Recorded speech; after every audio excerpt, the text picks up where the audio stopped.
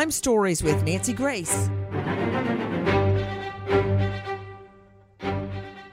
There's a party watching the Kansas City Chiefs. And who wouldn't? Everybody wants to see Taylor Swift, right? Everybody wants to see the Chiefs win. So 4 diehard fans get together and they watch the game. So how do 3 of them end up dead on the porch in the backyard? Focus on porch, right outside the door. You can see it. How do 3 of the friends end up dead? And the 4th friend claims he was, quote, asleep. For 2 days? He was asleep for 2 days. He never went outside and saw the dead body? Okay. I'm Nancy Grace. This is Crime Stories. Thanks for being with us here at Crime Stories and on Sirius XM 111. What do we know? Listen. On January 8, friends and family of David Harrington, Ricky Johnson, and Clayton McGinney are concerned about their friends. The last they knew is they were headed to Jordan Willis' house to watch the game. But now none of the guys, including Jordan Willis, are replying to messages on social media or by phone. Okay, right there. January 8, it's cold. They are partying at Jordan's home, Jordan Willis, the homeowner. They're watching the Chiefs, and the next thing you know, 3 are dead, and 1 claims he's been asleep for days. With me, an all-star panel. But first, I want to go to the woman who has been breaking news about this story from the get-go. It's Jen Smith, and she is joining us from dailymail.com. Jen, that's where I first found out about this, and it really just hit me in the face. This guy, Jordan Willis, I mean, he's no idiot. Isn't he a scientist? He's a young guy, big Kansas City Chiefs fan, but he's smart. He's really smart. I don't get how he sleeps for how many days while his friends are dead in the backyard. Yeah, I mean, very, very fishy to say the least. Jordan Willis, as you rightly point out, is an accomplished scientist, done loads of research into HIV and AIDS, lots of research into COVID-19. Very accomplished guy, no form of record, living in this home in Kansas City, Missouri.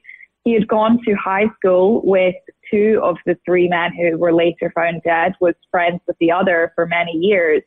Seemingly a completely normal guy. He lived alone in the house. He worked from home. He had his 2 beloved pit bulls there. How many pets does he have? He has 2 pit bull mixes. They're called Sadie and Daisy. Wait, Sadie and Daisy don't have to TT for, 72 hours? Well, on this particular night, Nancy, Daisy and Sadie weren't in the house, according to Jordan Willis. They were at his father's house, which he says is something that is totally routine. He often sends them to his father's house, so they weren't actually there, he claims, when all of this happened. Okay, James Shelnut joining me, high-profile lawyer, joining us out of Alabama. 27 years, Metro major case in a big city. Former SWAT now leads the Shelnut law firm. James Shelnut, let me remind you, defense attorney, there is no father-son privilege like attorney-client or priest-parishioner. No such thing. You know, husband-wife, the wife can't blab that the husband did it. So what I'm saying is, if this is true or not true about the dogs being at the dad's house when the 3 friends are found dead in the backyard and on the porch, he's got to testify if called. Absolutely, he's got to testify. And, you know, he can be subpoenaed in front of a grand jury. He doesn't have to talk to investigators when they come to his house. But they can most certainly down the road, if it becomes necessary, subpoena him to a grand jury, and then he will be forced to testify unless he himself were to take the Fifth Amendment. Now, you know, Shelnut, I never discuss politics because I don't want crime and crime victims to become some kind of political football. But when this reality of the law came to the forefront was during the Bill Clinton era, when Monica Lewinsky's mother was called to a grand jury and everybody was screaming, oh, the mother's going to have to testify. That's wrong. That's illegal. It's not. It is not illegal. Mothers, fathers, sisters, brothers, They have to testify. They cannot take the fifth. They've got to tell the truth about their relative, their son, their daughter. So that's when it came to the forefront, harsh as it is. Of course, I'm not saying the mom or the dad won't lie under oath. I mean, take a look at Casey Anthony, Tot Mom. Her mother, Cindy Anthony, a very nice lady, got up on the stand and she, I believe, perjured herself and took the heat, claiming that she made the searches for homemade chloroform, which she said she meant to type chlorophyll. Okay, whatever. That said, she still got called to the stand. So if what Jen Smith is telling us, chief investigative reporter, dailymail.com, is true, the dad, I guarantee you, is going to be questioned. But back to the 3 dead bodies. Listen to Sydney Sumner from Crime Online. On Tuesday, January 9th, 9:51 p.m., Clayton McGeeney's fiancée shows up at the house. She sees the cars in the driveway, and since nobody is answering the phone or replying to messages, she breaks into the home and screams Willis's name. She has had no communication with her partner for 2 days, and she wants answers. She walks through the house and doesn't find her fiancé. Then she looks on the back porch and sees a body. Holy moly. So the fiancé has been trying to reach all of these guys. Let me understand, Jen Smith joining us, dailymail.com. Did she just call her fiancé, Clayton McGeeney, or did she try to reach the homeowner, Jordan Willis? All of the above. She tried to reach Clayton. She tried to reach Jordan Willis. The other families also tried to reach him. Before the fiancé eventually went to the house and she ended up breaking in actually through the basement because she got no response when she banged on the door. Other families had gone there and banged on the door and tried to get in. They'd sent Jordan Willis Facebook messages. They'd called him, all of which they received silence from. So it wasn't as if this was her first attempt. Including calling all the friends, all 4 of them, including the homeowner. And I'm not calling him the perp or the defendant because he, as of right now, has not been charged with a crime. Okay, let's pick it up with the fiancé. Going through that, breaking in. I mean, she sees the cars out front. She sees that they're all still there, but nobody's answering the door, the phone, messages, nothing. So she breaks in wisely and starts screaming. Let's pick it up. But how did the whole thing start? Okay, let's freeze the screaming fiancé in time. How did this day start off? Listen. January 7 is a football day for the Kansas City Chiefs as they will be playing the Los Angeles Chargers. So 38-year-old Jordan Willis invites a couple of buddies to come to his house and watch the game. David Harrington, Ricky Johnson, and Clayton McGeeney arrive at Willis' house in time for the 3:25 p.m. Central Time kickoff.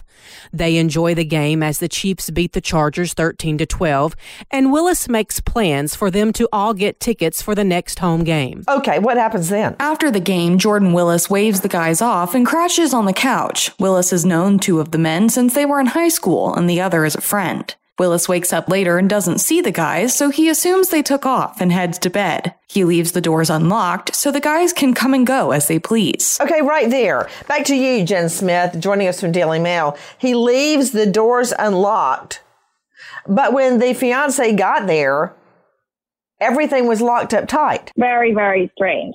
And I want to go back to his story about when he goes to sleep, when they leave. This has changed quite a few times since this story came across all of our desks. Now, he has an attorney who I spoke with yesterday. Wait a minute. Did you say he's lawyered up? He is lawyered up, Nancy. Okay. So initially, he claims, I left them all to hang out in the living room and I go upstairs to bed.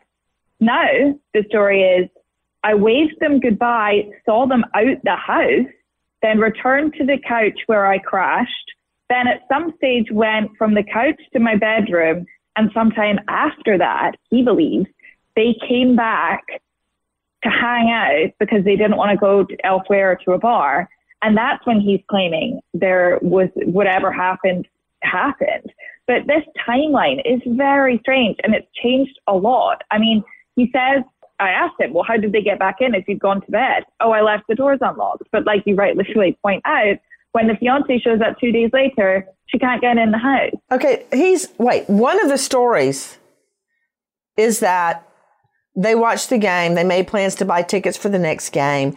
And the three friends left. And he went to sleep on the sofa, then later went to his bed. The other story is that he went to bed and he left them all down there partying. Is that right? Or did he saying they left and then they came back? Yeah, that's right. The initial story was, and this is coming from his lawyer, that he went to bed, leaving them there. And then it changed yesterday to, no, I misspoke. What I meant to say was he waved them off, they left. He then fell asleep on the couch and then later goes up to bed. And they must have come back somehow. So that's a very significant shift in narrative about the night in question.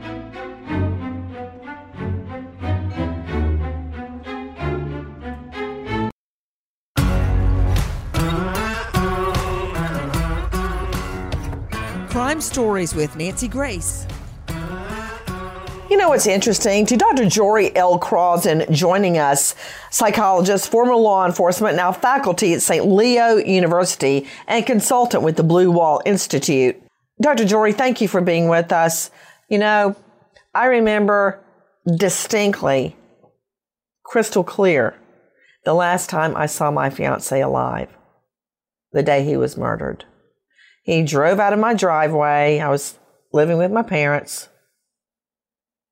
He held his left arm out of his car on his way back where he lived in Athens and waved at me. That's the last time I saw him. I remember the last time I saw my dad before he passed away. But this guy seems to have a hard time remembering exactly when he saw his friends alive. They're all dead now. Yeah, I would take two different perceptions of this. You know, that he's changing his story is one, and he may have used like a sleep aid, you know, and the sleep aid helps him go to sleep, but it also kind of affects memory, the ability to form memories. And that comes from, you know, once you get into a deep sleep, that's where memories are really getting organized in REM sleep. Certain medications like an ambient, there's been a lot of research about ambient behavior, people falling asleep, getting up and doing things and not remembering them. Are you talking about him taking some sort of a sleep aid or some type of medicine, like cough medicine, that would make him groggy and somnambulant? Yes. Okay, you know what? I want to follow up on that. Jen Smith, DailyMail.com. Is there any mention of a sleep aid or any type of medication that would make him, let me just say, groggy as a vernacular for somnambulant state inducer? Nothing so far, Nancy. So one of the questions I asked his attorney yesterday was specifically, were there any drugs involved in the evening? Were there any drugs taken by the group, by Jordan, in the house? He refused to answer. But so far, nothing about any, let's just say, Robitussin? No, nothing like that. I mean, no Benadryl? No mention of anything. He did mention that they had been drinking, but nothing about any kind of sleep aid or other type of, legal drug, nothing like that. Is anyone remembering the so-called cough syrup killer who claimed he was somnambulant when he murdered his wife? Take a listen to our cut 17. This is Matthew Phelps desperately calling 911. Tell me exactly what happened. I think I killed my... What do you mean by that? What happened? I had a dream, and then I turn on the lights and she's dead on the floor. How? I have blood all over me, and there's a bloody knife on the bed. And I think I did it. You think you did it? Hell yeah, you did it. Listen. Okay, is she awake at all right now? What makes you think she's dead? Is she awake? She's not breathing. Okay. Oh my God. Okay, do you think she is beyond any help? I don't know. I'm too scared to get too close to her. Okay, just stay on the phone with me, sir. I'm here with you. I'm so scared. I'm scared. Yes, Sydney, you better roll your eyes. She rolled her eyes almost the same time I rolled my eyes. Hey, can you find out how many times he stabbed her, Sid? Okay, but wait. But before you do that, it ain't over yet. Have you noticed how calm he is? Yeah, I think she's dead, but I'm afraid to touch her. Really? Okay, more. When did you wake up? I don't know.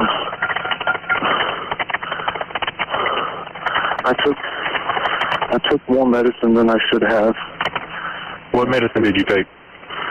I took Corseed, cough and cold, Corseed, HCP, cough and cold, because I know it can make you feel good. So a lot of times I can't sleep at night. Okay. I took some. All right, no.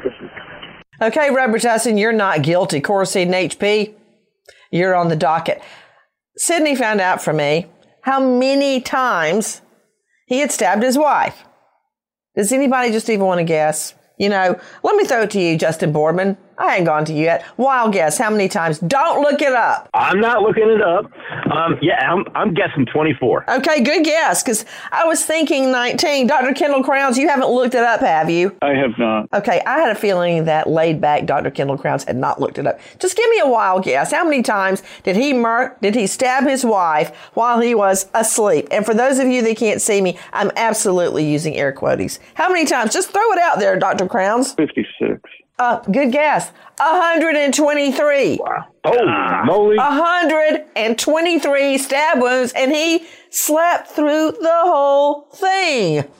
Take a listen to Dave Mack. Yeah, right. CrimeOnline.com. Matthew Phelps is a 29-year-old Bible college graduate with a fascination for the movie American Psycho. He calls 911 just after 1 a.m, claiming his wife Lauren has been stabbed. He tells police he took some cold medicine with Corseed and went to sleep. When he woke up, his wife was dead and a knife was on the bed. Lauren Phelps had been stabbed more than 100 times. And even though they find blood evidence at the scene, investigators determined that Phelps cleaned up a lot of the blood before he made the 911 call.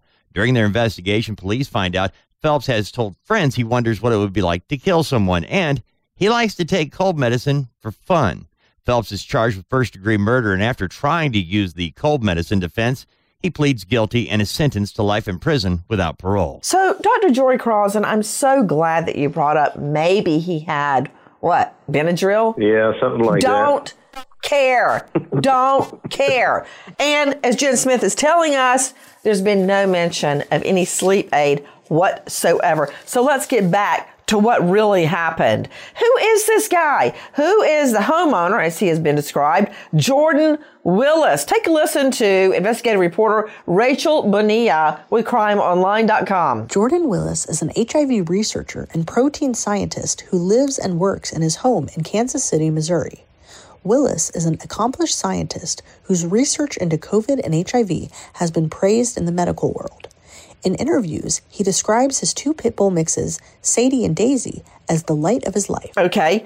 Joining me is a renowned medical examiner, the chief medical examiner in Tarrant County, that's Fort Worth, lecturer, University of Texas, Austin, and Texas Christian University Medical School, Dr. Kendall Crowns. Dr. Crowns, thank you for being with us. What is a protein scientist? A protein scientist, they are the people that work with developing immunizations and things of that nature. They're working at like kind of more cellular, molecular level with the actual proteins that make up our bodies. Okay, could you just stop right there? I learned a lot of Latin phrases in law school, but nothing about what you just said. What? Just slow down. Speed limit 75 mph. Okay, please. What? Protein scientist is basically someone who is looking at very detailed, minute molecular things that are associated with the body. They're often associated with developing immunizations and figuring out how viruses work, things of that nature. He sounds brilliant, right? To figure out, to research and develop advancements in COVID-19 immunizations and vaccines, and for HIV. I mean, am I getting that right, Jen Smith? Yeah, exactly. So that was a huge amount of his research. He celebrated in the field, given plenty of interviews, a great education, Nancy, a really promising young scientist by all accounts. Okay, so can we get back to the 3 dead bodies? One on the porch.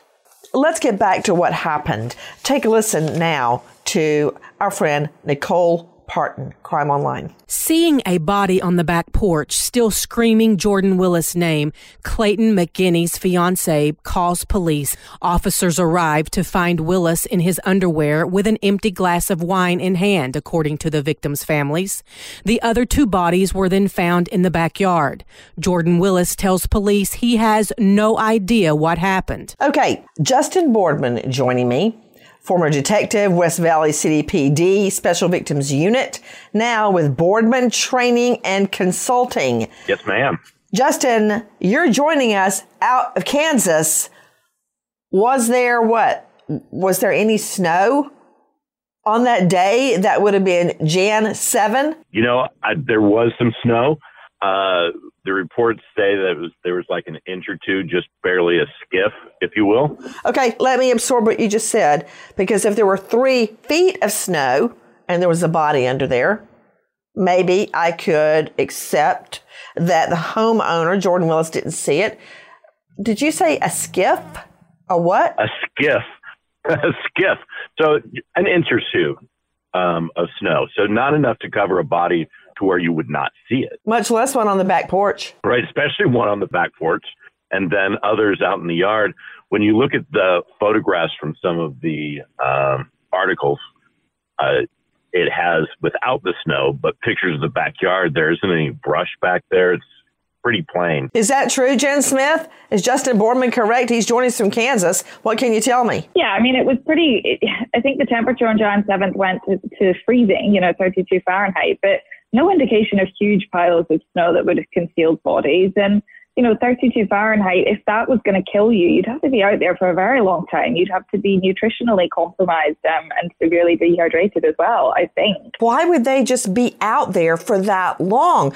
Do we have a COD yet, Jen Smith, cause of death? No, we don't. And obviously this is going to really put the pieces of the puzzle together. The medical examiner is yet to reveal cause of death, any form of even estimation about what happened. And crucially, we don't have toxicology yet for the 3 men who were found dead. And that could explain a huge amount. But right now, no answers. I don't know that it's really explaining anything for me, because even if they had smoked some pot, even if they had some alcohol, that would not induce them to stay out in freezing temperatures and not come back in. That's right. Or get in their car or bang on the door, anything. That's right. Yeah, what more do we know? Listen. On Monday, January 8th, Jordan Willis claims he did not leave his home at all. He would normally have to take his dogs, Sadie and Daisy, outside to do their business, but they're all staying at his dad's place. Without having to take the dogs out and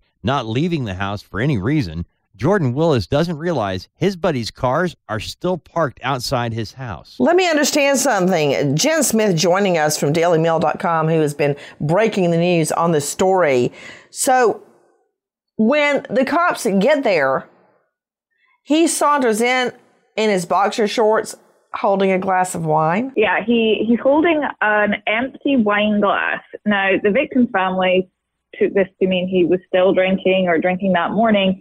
He claims it was a leftover empty glass from the night before that he was using for water. But he is, by the looks of things, had just got out of bed in his boxer shorts. When the police arrive, he lets them in and they find the 3 other bodies. And that's January 9th, correct? That's January 9th, yes. And the party was January 7th. Party begins at 9 p.m. on January 7th. We know that Willis says that the others left or he went to bed at around 2 a.m. So we have all day on, of course, the remainder of the night, January 7th and 8th, all day January 8th, the night of January 8th, and then the final discovery is on January 9th in the morning. Man, I'd be all over this looking for receipts. I'd be looking for a digital record. What about it, James Shellnut? You were a former cop before you turned defense attorney. I would be all up in his texts. Did he order in Did he do an Instacart? Did he leave? Did he leave the home? He didn't see his friend's car still parked there. I mean, I'm just having a hard time believing this. I agree 100%. Did he communicate with anybody at all? Number two, when you think about phones nowadays and technology nowadays, a lot of the times you can tell if someone actually reads your text. So even if he didn't proactively contact anyone, is there any indication that he read other people's messages that he received, whether it's on Facebook, whether it's on his phone, or some other method? You're right. You're absolutely right about those messages. I was thinking, did he go out for pizza? Did he leave the house? Did he go to an ATM? But we know more now. Listen to Rachel Bonilla and Dave Mack at Crime Online. As news starts to spread of the three friends freezing to death in the backyard while their friend is asleep inside, the families of the victims begin to speak out and ask questions. The biggest question for Jordan Willis is what happened. Next was why didn't you answer calls, text messages, and social media messages from family and friends of the three men? The Daily Mail reports Willis insists he spent the next 2 days in his home not thinking anything of the fact that his friends' cars were still outside, and only learned they died when the fiancé of one of the men broke into the house on January 9th in the hopes of finding him. The changing stories are a problem, and Jen Smith, Daily Mail, do we know, as Shelnut pointed out, whether he was reading those texts and those online messages? Yeah, I mean, this is going to be huge once it's properly probed. He says that he did not see them. We don't know yet. The messages predominantly were on Facebook Messenger, which you can tell whether or not someone has read your message.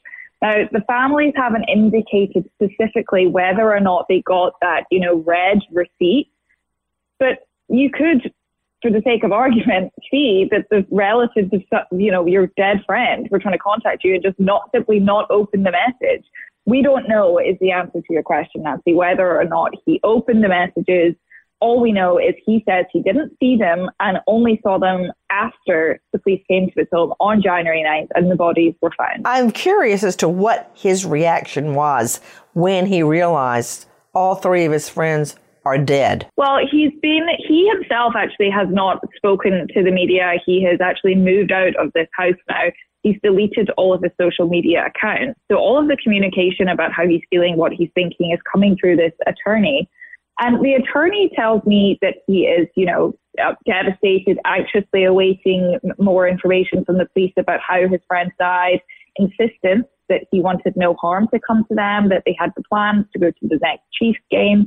But he himself is yet to make any kind of public statements or give any interviews about this. I mean, I think all of us have so many unanswered questions that if he just answered them with the truth, it would explain a lot, but he hasn't said anything. He's relying on his attorney to do the talking for him. I find that curious as well. I'm also curious if he's going to show up at their funerals. Guys, it's not the first time someone claims they slept through a death.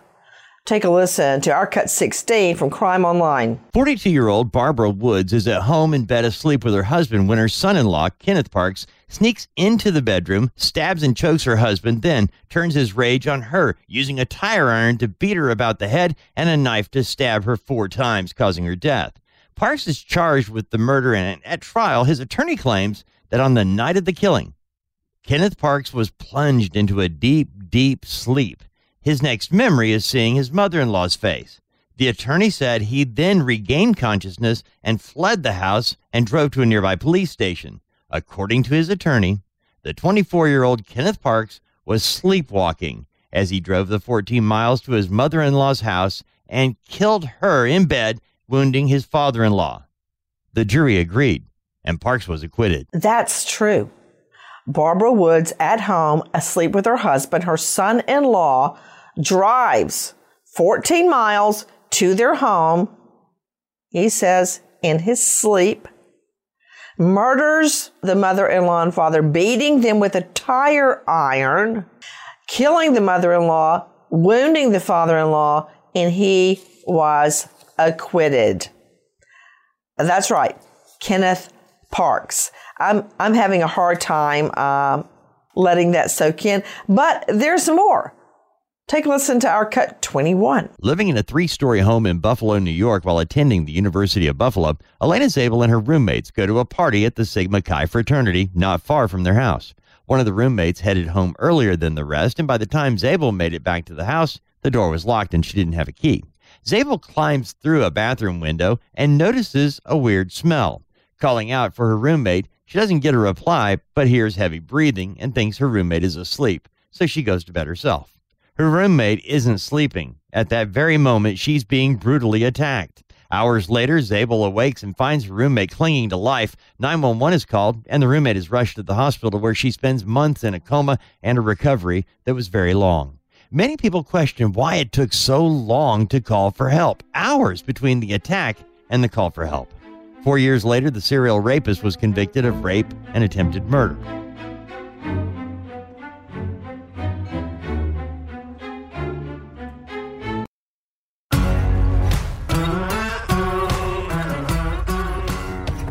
Crime Stories with Nancy Grace. Jen Smith, one very disturbing facet of this case. 3 friends dead in the backyard. You don't answer text, messages, phone calls for now 3 days. Jan 7, 8, and 9 when police get there on the 9th.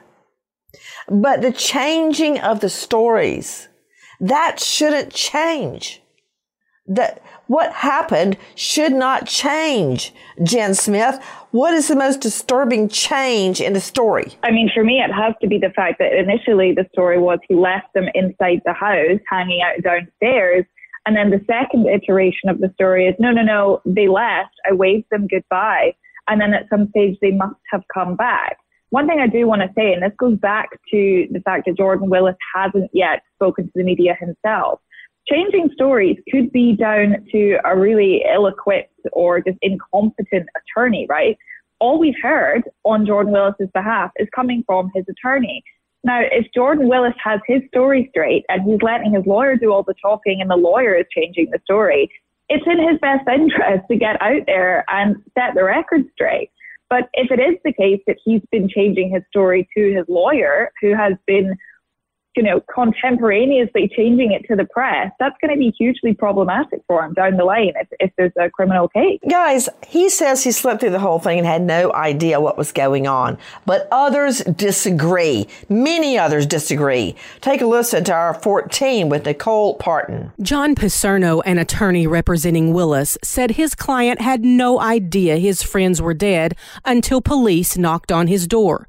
The New York Post shared a Facebook post from Kaylee Latier, who wrote, "My husband banged on his door for 20 minutes. Latier continued, "My friend banged on his door and then busted a window and yelled and announced her presence. While she's inside and still nothing from him, then the cops come 10 minutes later and he comes out nonchalant in his boxers with an empty wine glass in hand. Nothing is adding up. Dave, Clay, and Ricky need and deserve justice." Okay. This is what I'm trying to figure out. Jen Smith, do the relatives and friends of the victims believe Jordan Willis? No, absolutely not. Under no circumstances. They say that none of this adds up. They need more information. And they are devastated at not only their deaths, but the lack of information from him, someone who had apparently been friends with them since they were at high school, so would know their families. And from the police. From the get-go, the police said, nothing to see here, no foul play. We're going to carry on our investigation, but we have no reason to believe anyone is endangered, nor do we have any reason to believe Jordan Willis did anything wrong.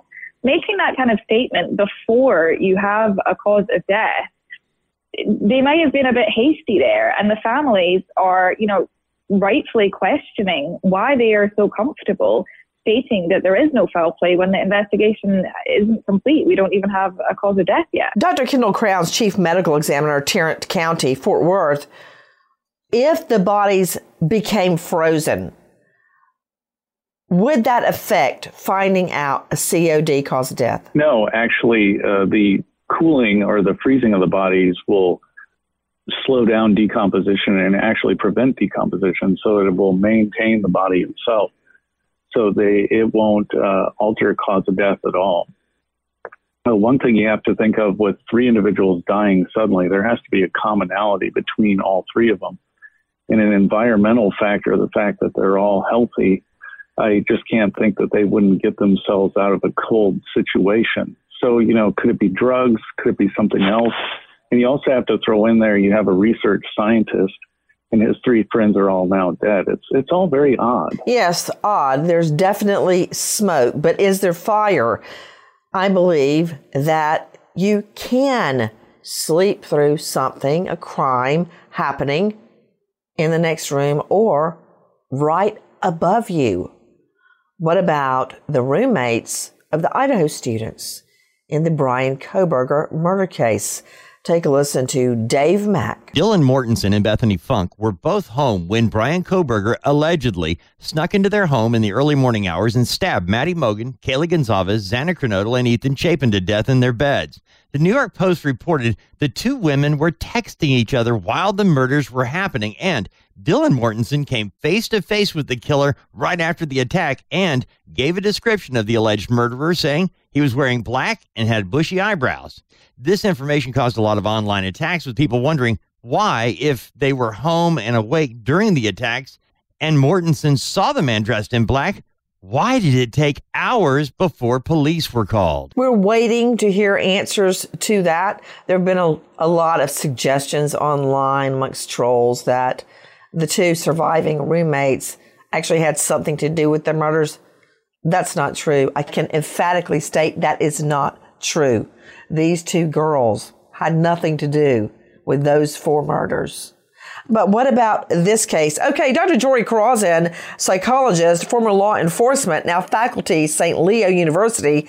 What do you think? Really, there's got to be a commonality, something in their deaths. It may be like drugs or something, some kind of a drug that OD'd possibly, but, certain types of drugs, like fentanyl, you could tell from the bodies possibly, but if they're frozen, they're going to be just kind of locked in that state. But we don't have any reason to think these guys were using drugs. Shelnut, what do you think? I'm in total agreement that there's a commonality.